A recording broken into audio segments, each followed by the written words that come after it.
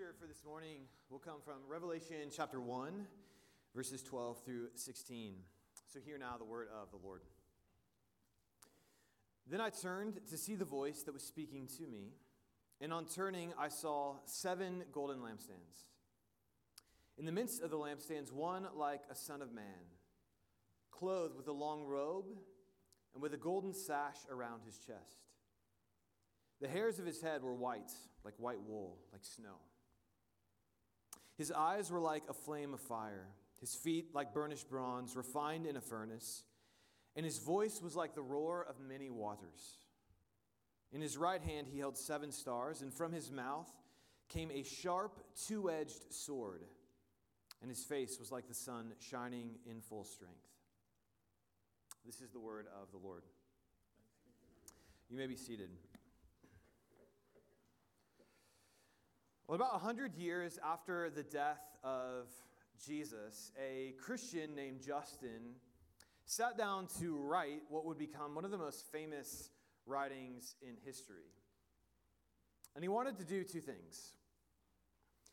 First, he wanted to convince the emperor of Rome to convert to Christianity, which is a bold strategy, considering Christians at this point were a persecuted small minority, and yet he sat down to write to try to convert the emperor of Rome.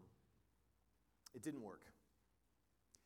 The second reason he sat down to write was to try to convince both the emperor, but also broader Roman culture, to stop killing Christians.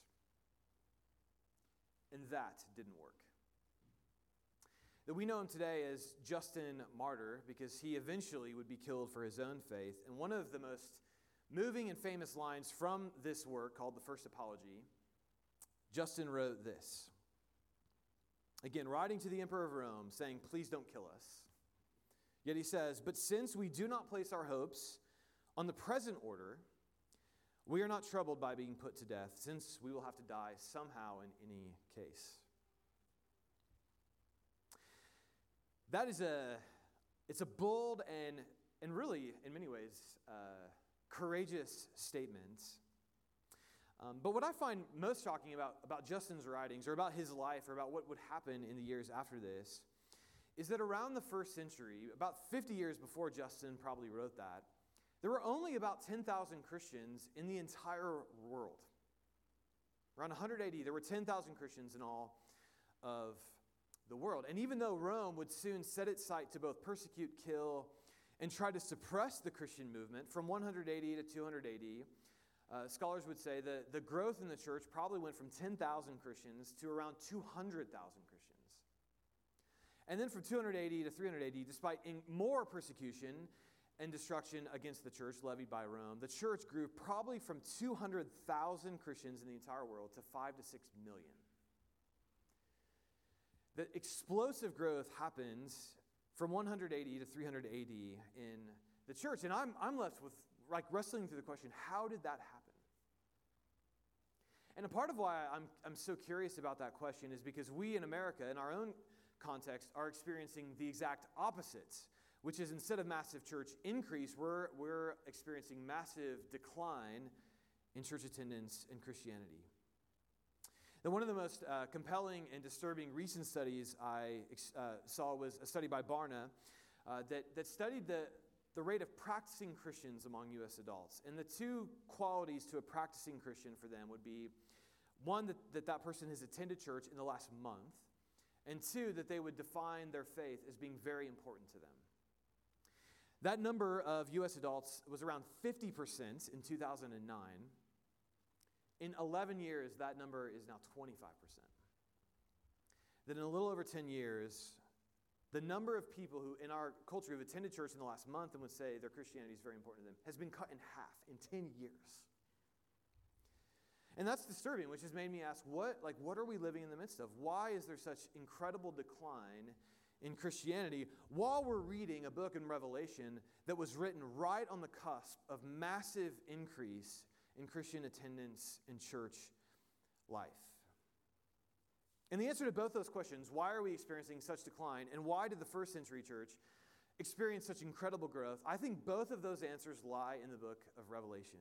To understand our own decline and to understand their success, we have to understand Revelation. And so last week we began a series, Everything Sound Untrue. We started with Revelation 1 last week, and this week we're going to look at 2 chapters, Revelation 2 and 3. And these are 2 chapters written directly from Jesus. These are direct words from Jesus to the church, words I think they listened and gave heed to, which led to 200 years of massive church growth because they listened to the voice of Jesus, his word for them in this moment. And these words became the siren song of the church and led to incredible growth. In these 7 letters, I think, are really important guidance for us as we navigate a very different cultural moment in our culture. Now, if you're sitting there like, wait a minute, how are we going to cover this? We're talking 2 chapters, there's 7 letters to 7 different churches, and what you read a second ago wasn't even in the 2 chapters we're supposed to preach on. And here's where I have good news for you. 7 letters, 2 chapters, lots of words. Jesus is just saying 2 things to his church. He has 2 messages for his church that became the defining quality of the church for the next 200 years. So that's the good news. There's still a lot to cover, but there's only 2 messages you have to remember in these letters, in these 2 chapters. And the first message Jesus has for his church is do not compromise your allegiance to me. The first message for Jesus to church in Revelation is do not compromise your allegiance to me. And the reason why I read actually verses not in Revelation 2 and 3 is because I wanted to read what sets up these 2 chapters. And what sets up these 2 chapters is this incredibly terrifying vision of Jesus that we're given.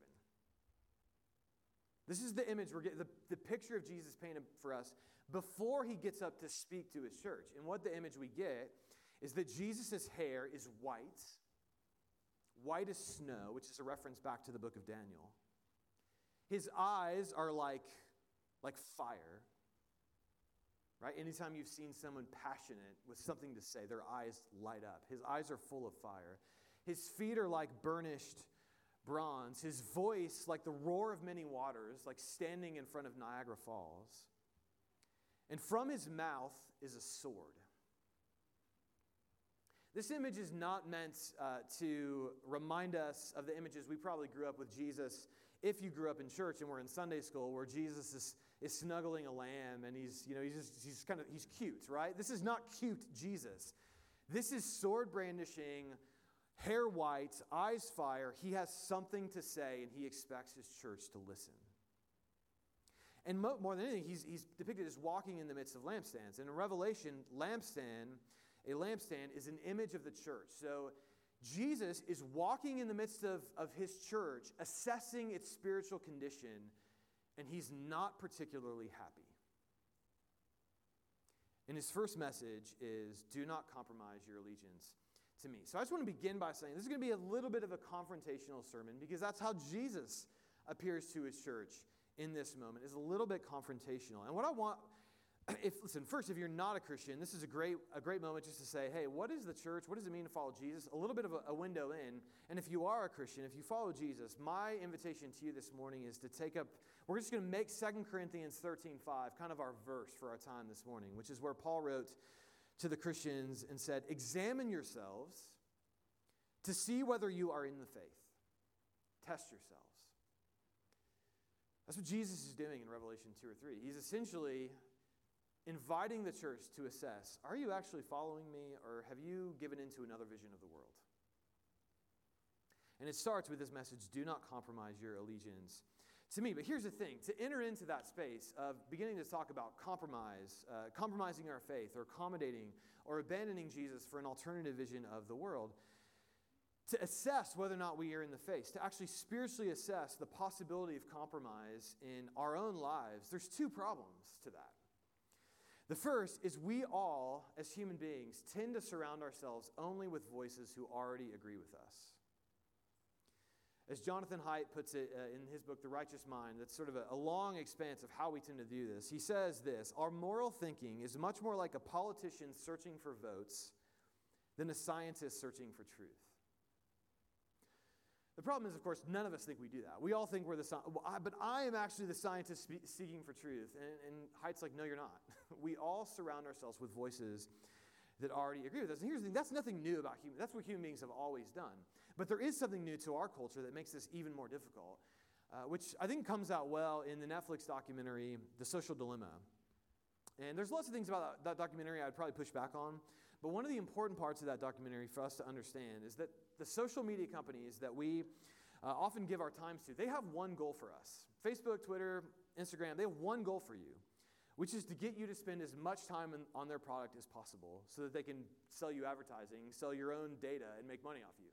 So all of their algorithms are based on how can I get these people to waste as much time on our property or on our products as possible. So what they do is they then feed us content through our social media platforms that aligns with our current thinking so that we'll go down those different rabbit holes and spend more time on their products so that they can make more money off of us. And so the reality then, which the documentary makes in ways I might even disagree with, but the broader reality, which is now pretty much universally agreed on, is that many of us, maybe all of us, what we do is we surround ourselves with people, with communities, with a social media feed, with podcasts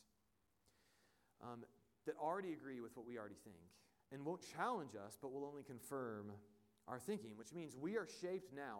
The way of visioning the world is now shaped more by our social media feeds, by podcasts, by cable news viewing, than by actual human beings we're in community with.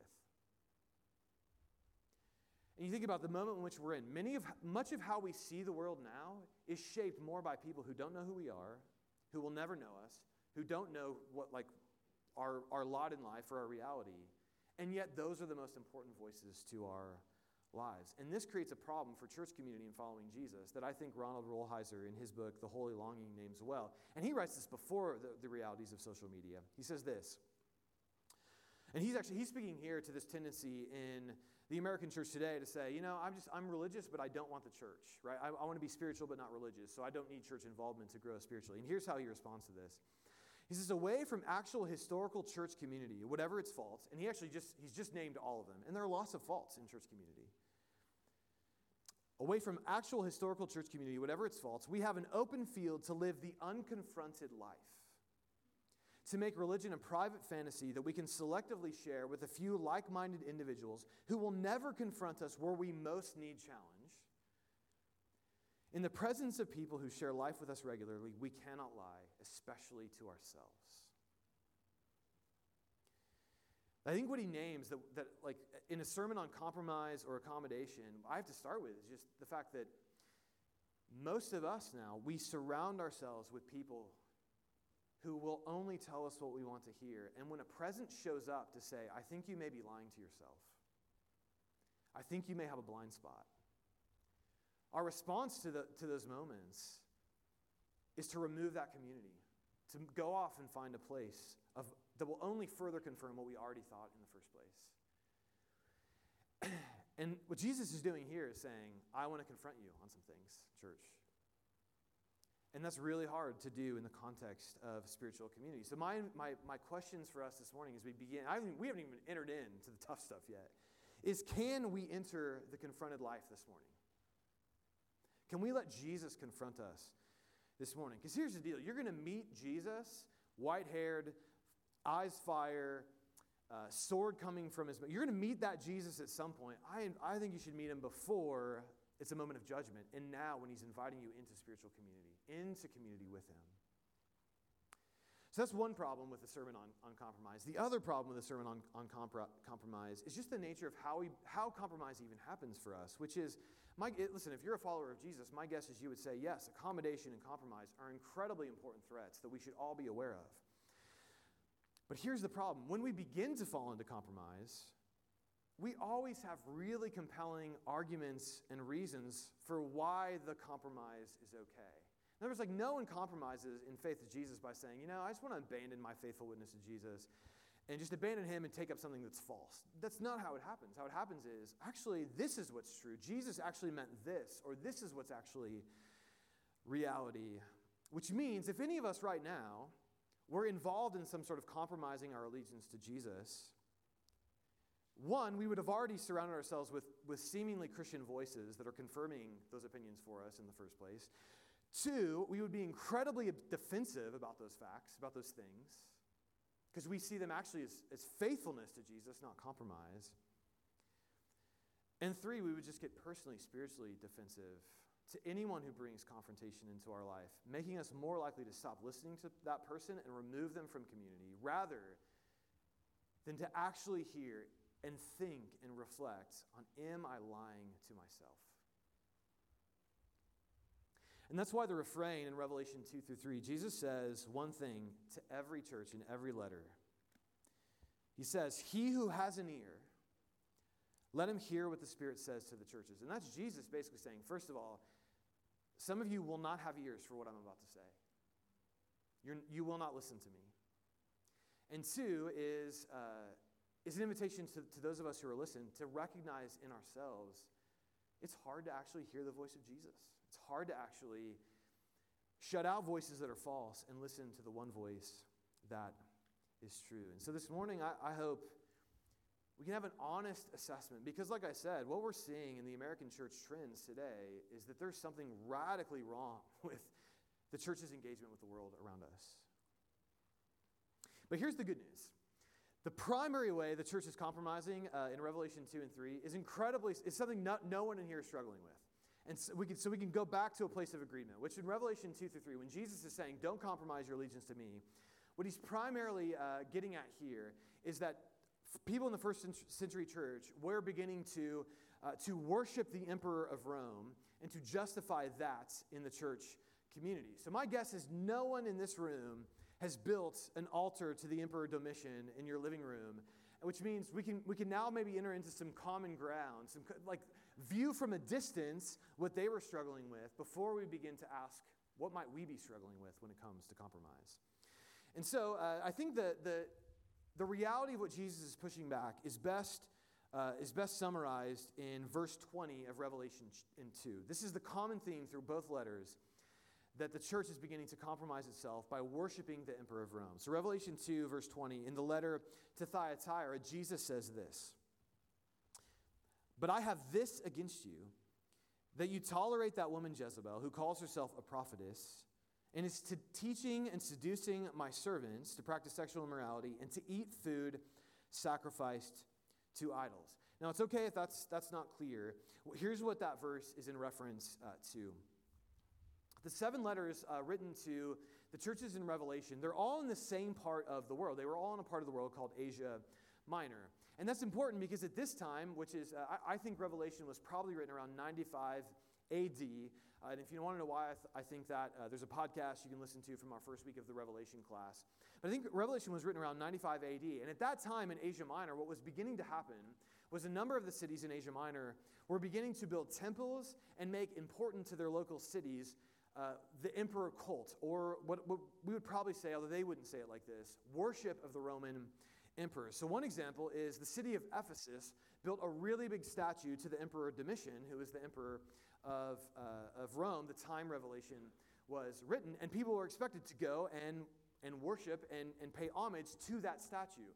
Ephesus is one of the letters or one of the cities addressed in Revelation 2 and 3. And so that might weird us out. Like, how weird is that? People who worship political figures, right? People who have such reverence for political figures, you can't criticize them or you can't push back on them in any way. You actually worship them in devotion. Like, that sounds weird to us. But if you're in that day, this is what's going on.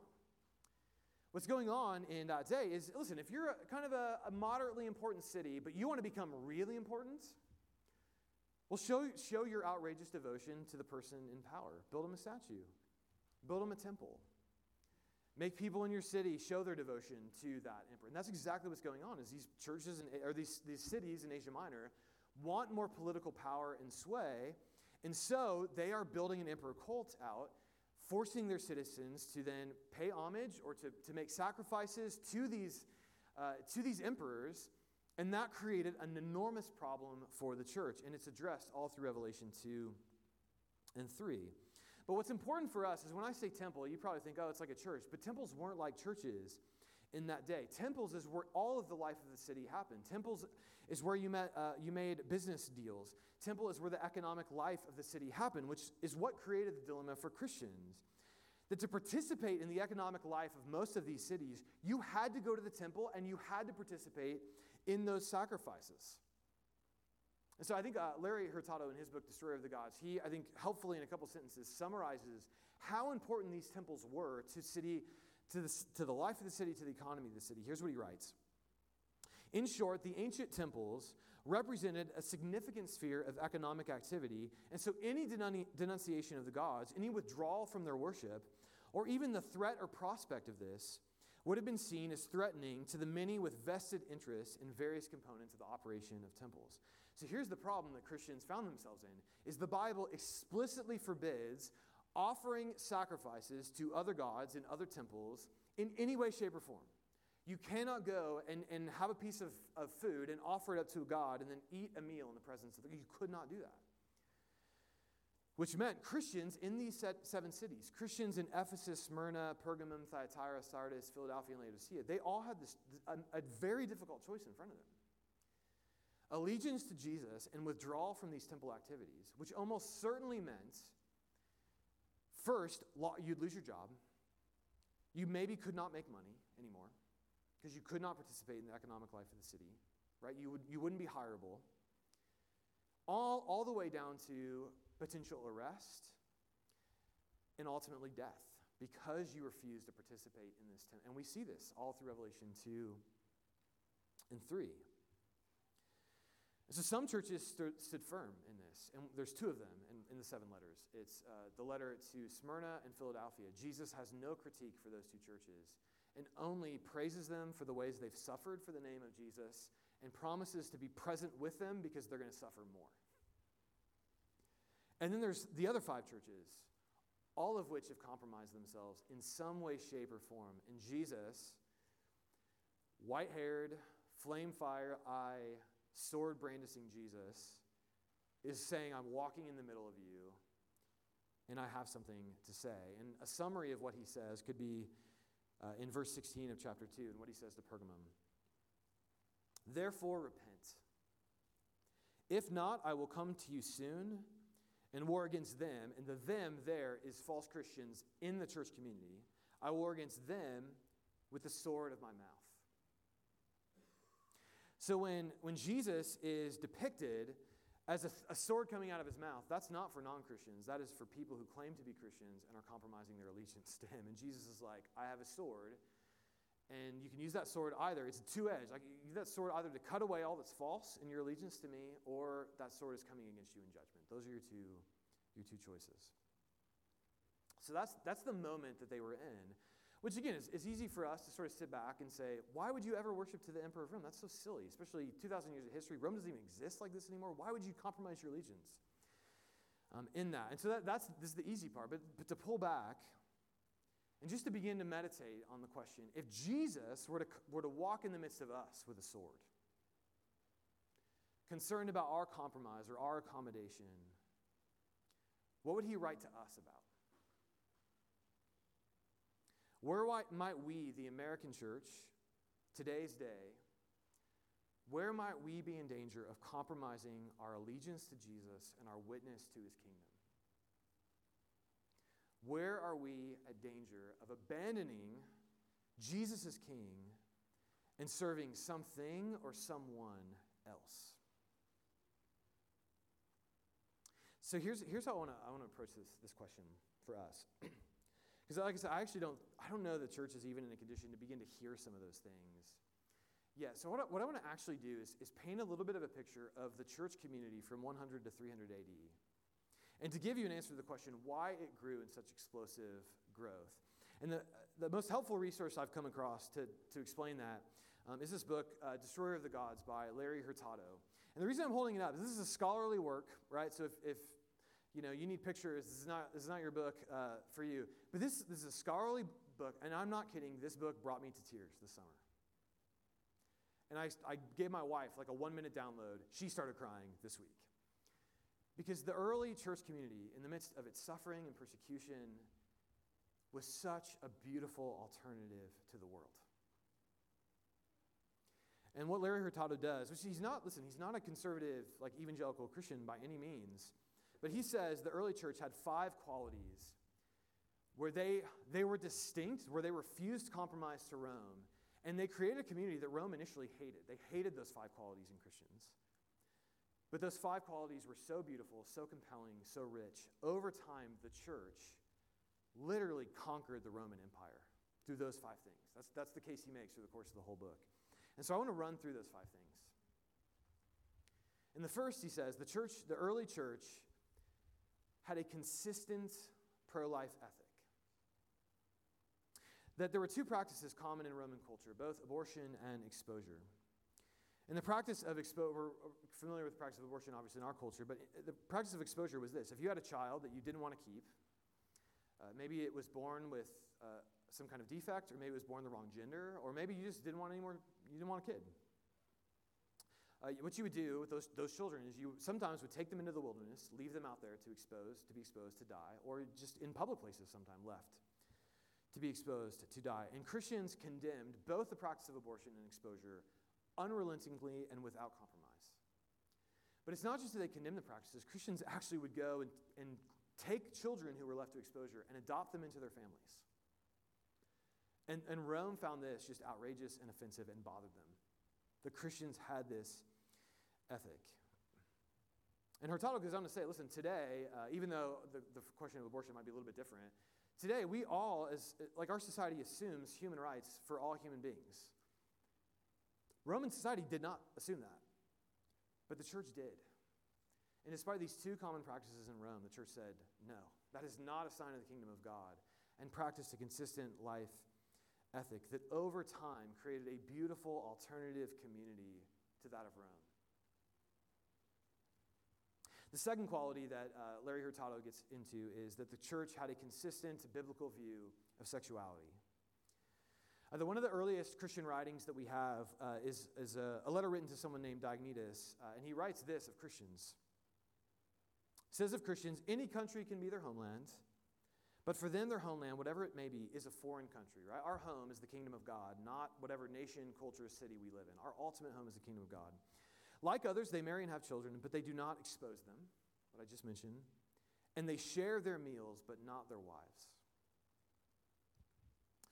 In that day, the Roman ethic around sexuality was very much like our own ethic today. And it was very exploitative, especially to women and to slaves. Men basically had free reign with what they wanted to do. And Christians condemned those practices and said that marriage and sexuality go together between a man and a woman. And despite what was common in Rome in that day, which led to the exploitation of slaves, led to the vulnerability of children, led to a lack of stability of families, Christians condemned those practices without compromise and created, Larry Hurtado would say, such stable families and such an alternative picture of what marriage could look like that over time, despite the fact Rome saw that as backwards and weird and ridiculous, over time, that created a beautiful alternative community to the world and literally made Rome Christian. The third distinctive of the early church community that Larry Hurtado names is care for the poor. In the 4th century, an emperor, Julian the Apostate, who was one of the emperors at the tail end of Christian persecution, wrote this about Christians. This is atheism, which actually that's how they referred to Christianity, was atheist. Because Christians didn't worship or believe in the Roman gods, they were named atheists. Atheism has been specially advanced through the loving service rendered to strangers and through their care for the burial of the dead. It's a scandal that there is not a single Jew who is a beggar. That's sort of a reference to Christians who at this case, were many Jews as well. It's a scandal that there is not a single Jew who is a beggar. There's not a single Christian in poverty. That's what he's saying. And that the godless Galileans care not only for their own poor, but for ours as well, while those who belong to us look in vain for the help that we should render them. I mean, early Christians did something that is incredibly, incredibly rare in a society. A theme that runs all the way through the Hebrew Bible and through the Hebrew prophets, a theme that runs straight through the ministry of Jesus, was that in Christianity, the early church, one, if you were a stranger, so if you were an immigrant, a foreigner, someone who was of minority status in your community, Christians advocated for them. And then if you were poor, if you didn't have material resources, and you were in the church, first, the church took care of you such that that need was no longer described of you. And secondly, even if you were outside the church, Christians were so generous towards the poor that an emperor who persecuted Christians and hated them says that they were so generous towards the poor, they take care of our own in ways we should be doing.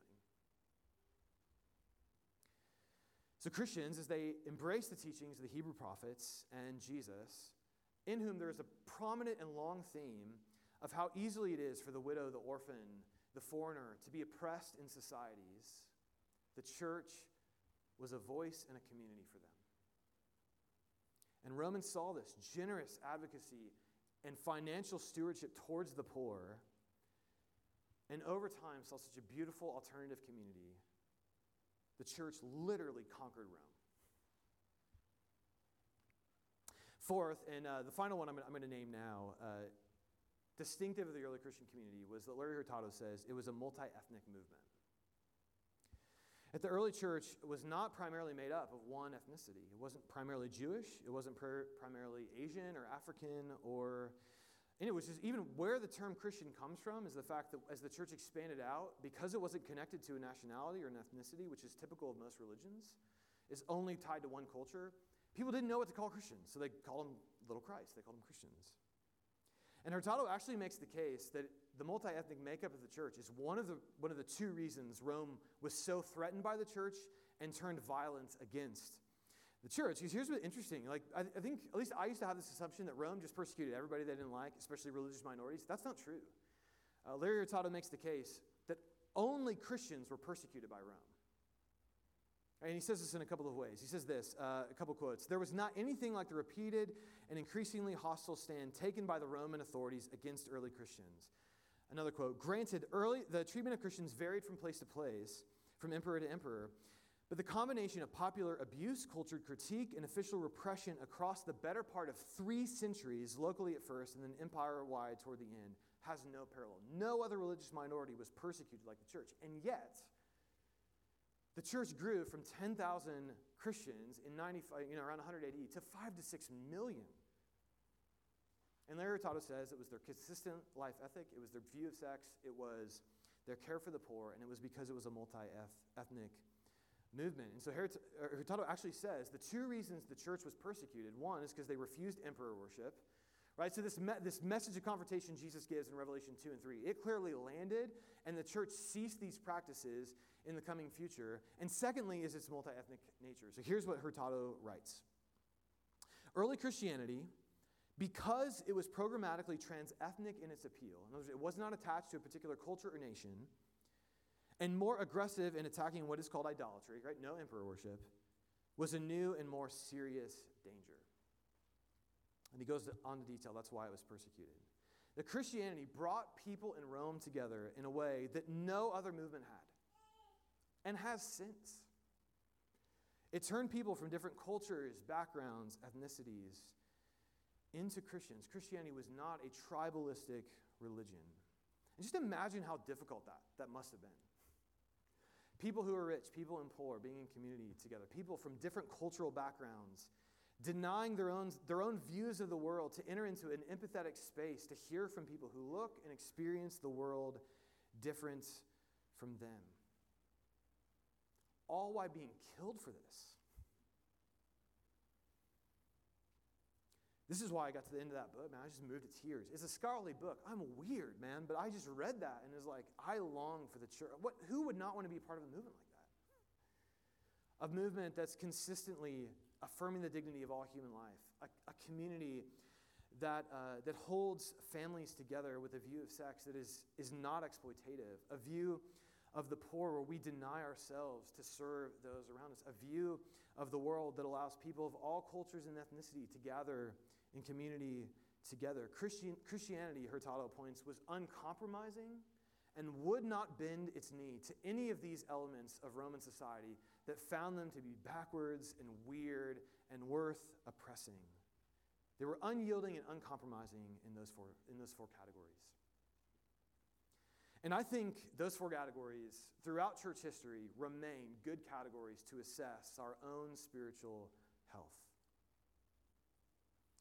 You should look at the broader American Christian landscape. How are we doing in being a consistent pro-life movement, in having a view of sexuality that is biblical, tied to Scripture and not tied to culture, in a view of caring for the poor that leads to incredible self-denial, such that non-Christians would look at us and say, they are so generous, they take care of our own as well as theirs. And fourth, a movement that is multi-ethnic in nature, where our experience of Jesus and Christianity is not tied to people with only the same cultural background that I have. And here's the deal. I recently listened to a pastor I respect who said, in the vast majority of American churches, you can only talk about 2 of those 4. And if you try to talk about all 4, there's just going to be fights and tension and disagreement. It's very, very hard to talk about all 4 of those things robustly, where Christians will gather and listen to one another eagerly, patiently, expectantly. Why is that? Why is what was so central to the early movement of Jesus actually not even something we can talk about as a church today? And there are lots of reasons for that, which I'm not going to get into. I just want to ask the question and let it sit. Because if you look at the world of Christianity today, places where you can hold all of those 4 things together, the global south, Africa, South America, the church is exploding in growth. In places where you can't, the church is dying.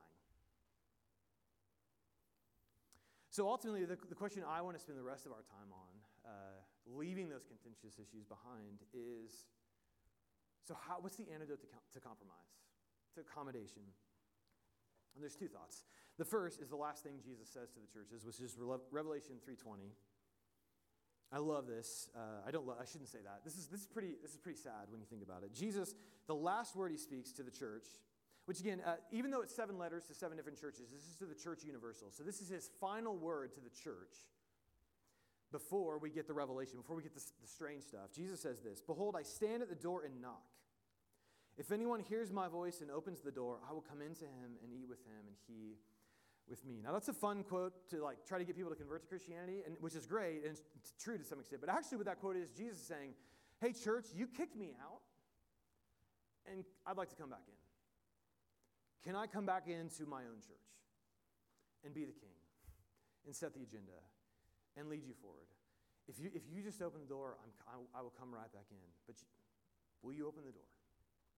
So we just have to recognize, is Jesus actually the voice and the pace setter for what we believe and practice as Christians?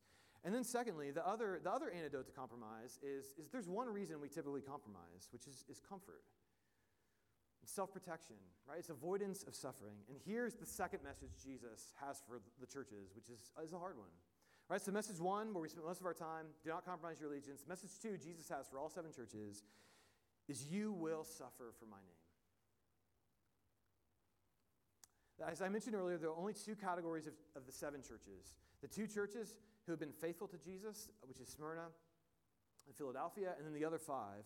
And the 2 that have been faithful, they've suffered. And the 5, if they start obeying Jesus, they're going to start suffering. Which is why Jesus, his message to the church is, listen, there's just no way around it. You're going to have to suffer for my name. And he says to Smyrna, do not fear what you are about to suffer, but be faithful unto death, and I will give you the crown of life. But here's the irony. Jesus calls us to suffer in a very ironic way. Because there's one word that's used throughout the 7 letters that sort of clinch each 7 letters. Each letter ends with the phrase, to the one who conquers. Right? So Jesus is saying, hey, listen, you're all going to suffer, and I'm calling you to conquer.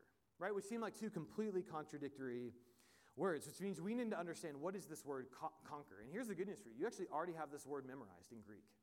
You already know this Greek word, and you have it memorized. Because the Greek word is nikao, or in American, it's Nike. Just do it. Nike, Nikao, conquer. To the church that conquers. And this is how Richard Bauckham defines that word, conquer, Nikao, through the rest of Revelation.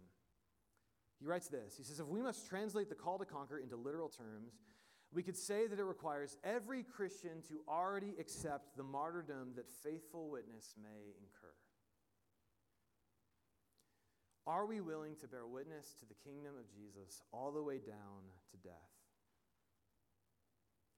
And so here's the thing. We're in such a bigger advantage than the first century church was of reading this, because we saw Revelation 2 and 3 fulfilled. It's happened. The early church conquered Rome. And how did they do it? By suffering. By heaping on shame and embarrassment, because they were uncompromising in the way in which they lived. And the fifth category her title gives for why the church grew exponentially and was such an alternative community was they loved their enemies. They loved their enemies. The most quoted verse from the early church is not John 3:16. It is love your enemies and pray for those who persecute you. They loved their enemies, and through that love, they literally took down the most powerful, imperialistic, unjust society that existed at its time, Rome. They overcame it. They conquered it through suffering. And they did it because their allegiance was to Jesus and to his kingdom above all other kingdoms. And so they created a beautiful alternative community that upheld the dignity of all human life, that cared for the poor in powerful ways, that treated the marriage bed with purity, that was multi-ethnic in its makeup, that loved its enemies. And none of that should surprise us, because all of that makes up who Jesus was as a person. He did all of those things. Those are all central things to his ministry. And I love the way Dietrich Bonhoeffer put this in his book, Life Together. Jesus Christ lived in the midst of his enemies. At the end, all his disciples deserted him. On the cross, he was utterly alone, surrounded by evildoers and mockers. For this cause, he had come to bring peace to the enemies of God. So the Christian, too, belongs not in the seclusion of cloistered life, but in the thick of foes. There is his or her commission, his or her work. The kingdom is to be in the midst of your enemies. And he who will not suffer this does not want to be of the kingdom of Christ. That Jesus died to bring peace to his enemies, which before we start thinking about other people, that's you and me. Romans 5 says, while we were enemies, Christ died for us.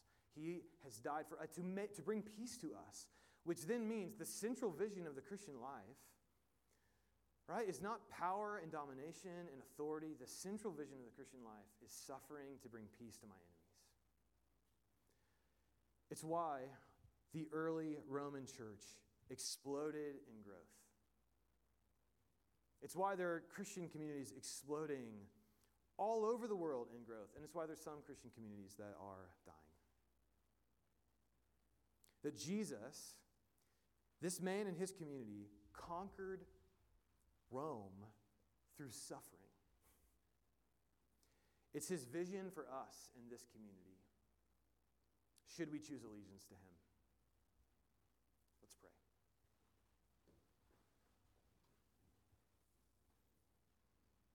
Father, it is no easy thing to have Jesus point a sword at me and say, let's talk. And yet we know, because of the person that he was, that he went to a cross for us, to die for us. He has our good and our love and a vision for us in the church that is really beautiful. So we want to live into that. We want to be that. Whatever that looks like, whatever that is. And so would you help all of us right now, God? Would you let Jesus, if we are Christians, would you let Jesus in to speak some hard things that we need to hear? And if we're not a Christian, God, I hope the beautiful alternative of what Jesus has offered to this world, which is no longer power or authority or domination, but is instead self-sacrificial love to his enemies, that they might know peace. If someone doesn't know the peace of God this morning, God, would you give it to them?